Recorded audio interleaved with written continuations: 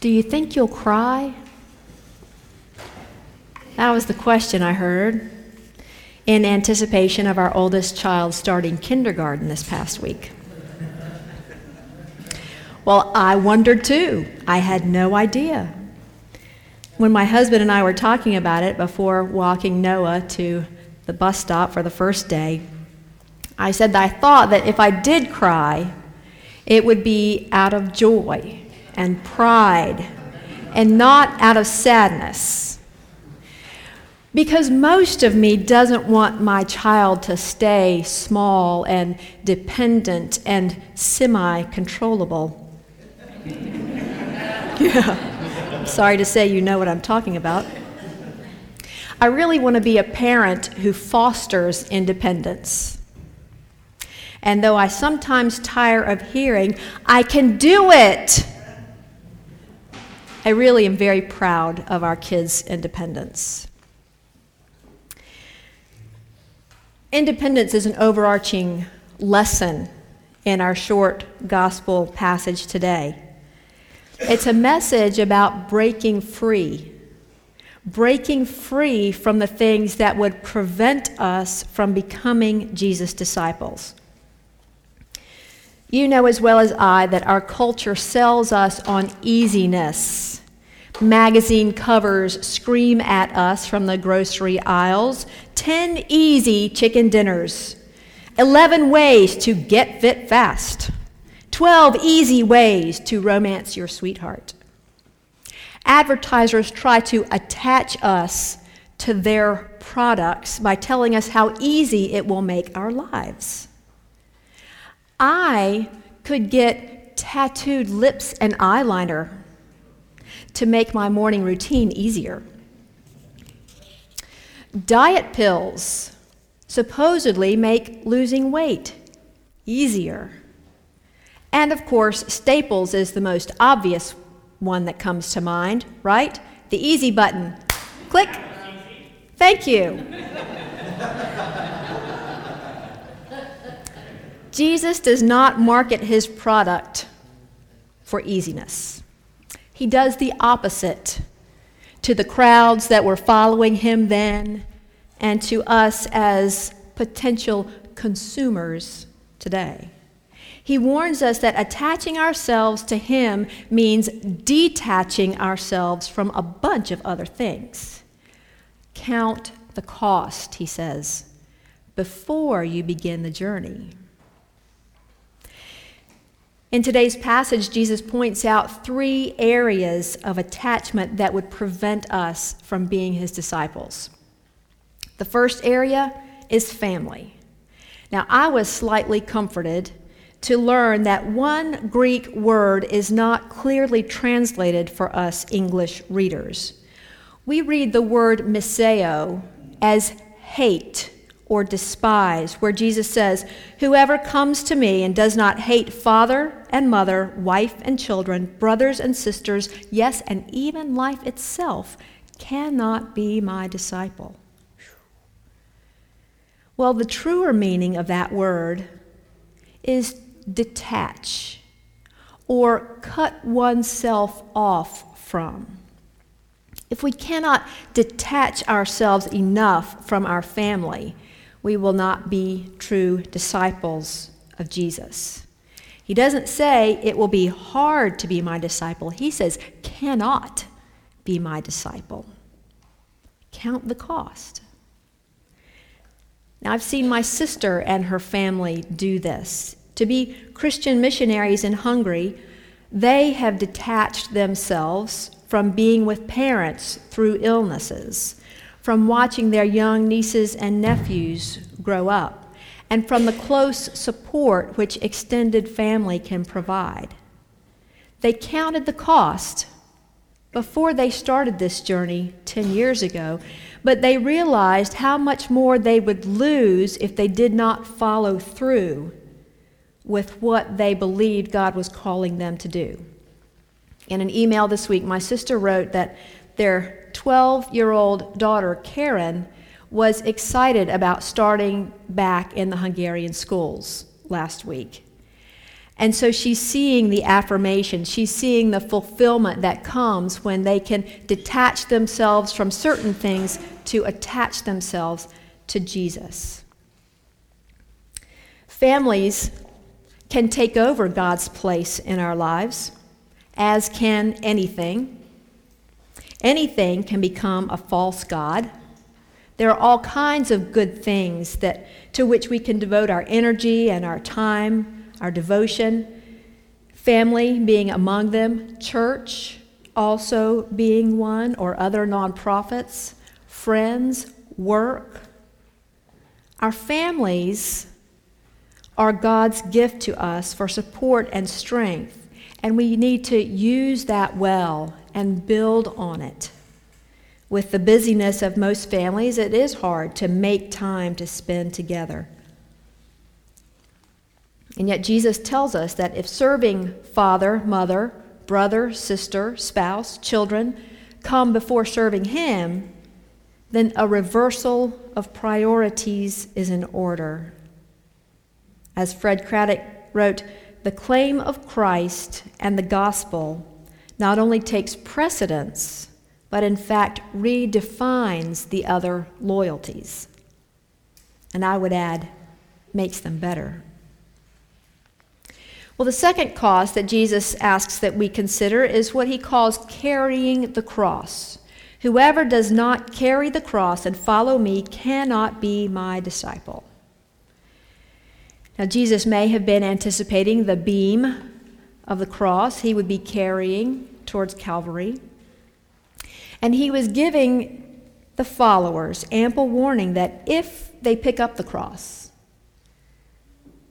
then He wants them to be willing to carry it all the way. A certain woman went to a small grocery store. She was preparing to entertain guests at her home. She got to the meat counter and she asked the attendant there for a large chicken. Well, he reached into the cold storage compartment, grabbed the last chicken he had, and placed it on the scale. He said, "This one weighs 4 pounds, ma'am. Is that all right?" She said, "Well, I'm not sure that will be enough." And she said, "So do you have a bigger one?" The attendant, remember this was the last chicken, he put it back into the compartment, pretended to search through the melting ice, pulled out the same chicken, put it on the scale, added a little finger pressure, and said, "How about this? This one weighs 6 pounds. And she said, "I'm just not sure. I tell you what, wrap up both of them for me."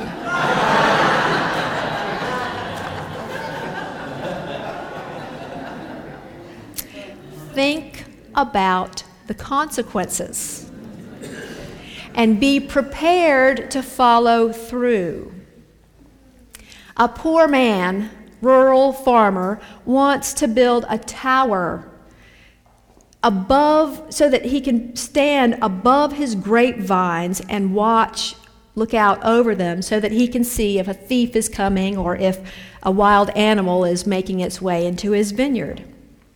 If he starts the tower and does not complete it, he risks being ridiculed by the community.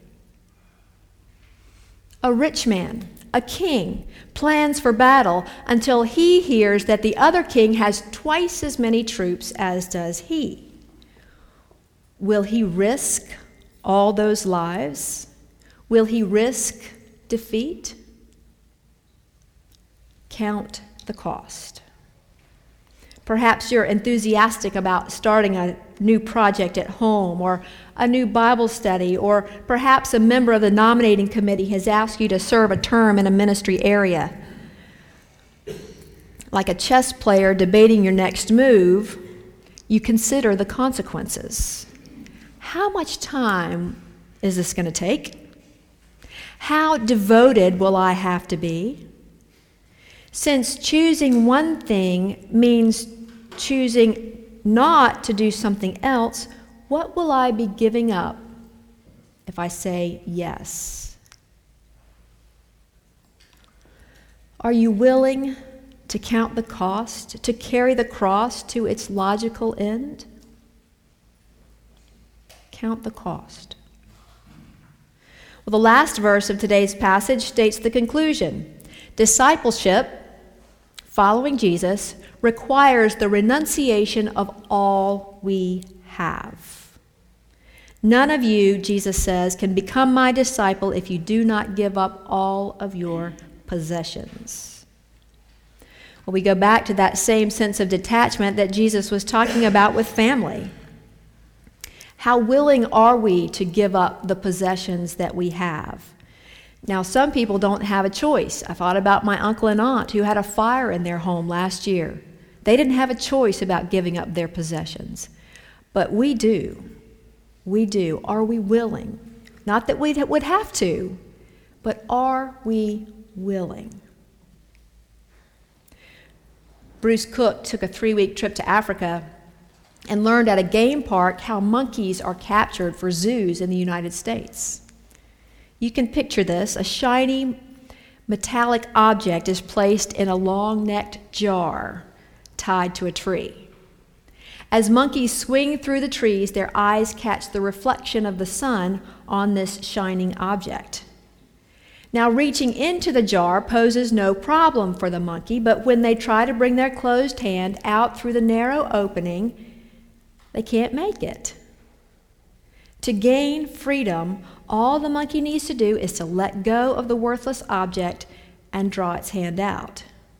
Instead, the monkey sits by the jar, holding onto the object until the captors come to take them away. So what is in your hand? What is in your hand? Don't take offense, I'm not trying to call you a monkey. But what is in your hand that is keeping you from freedom, from true freedom in Christ? And is now the time to let go so that you can draw out your hand. Like a death after a prolonged and painful illness, like a rejection letter when you weren't sure whether you wanted the job. When we let go of our shining objects, we experience both grief and relief. Did I cry when Noah got on the bus? What do you think? My congregation knows me. He didn't see me, so don't tell him. But tears welled up. Why was I crying? I was so proud of that little man. I really trust that they were. Tears of joy, for those of you who couldn't hear Arlene. I do believe that they were tears of joy. For the next few minutes, they would kind of come and then they'd go and then they'd come back and then they'd go, and I progressed on to other things. But just like that day, detachment from things of this world offer both pain and relief. How will you make your decisions in the weeks ahead? Fully count the cost. Pray. And then let's take a step toward becoming better disciples of Jesus. Let's pray now together. Hear our prayers, O Lord, for the strength, for hope, and for the ability to let go of those attachments that keep us from focusing on and following you. Thank you for calling us to you, continuing to beckon us, no matter what we do each day. In the name of our Lord Christ we pray. Amen.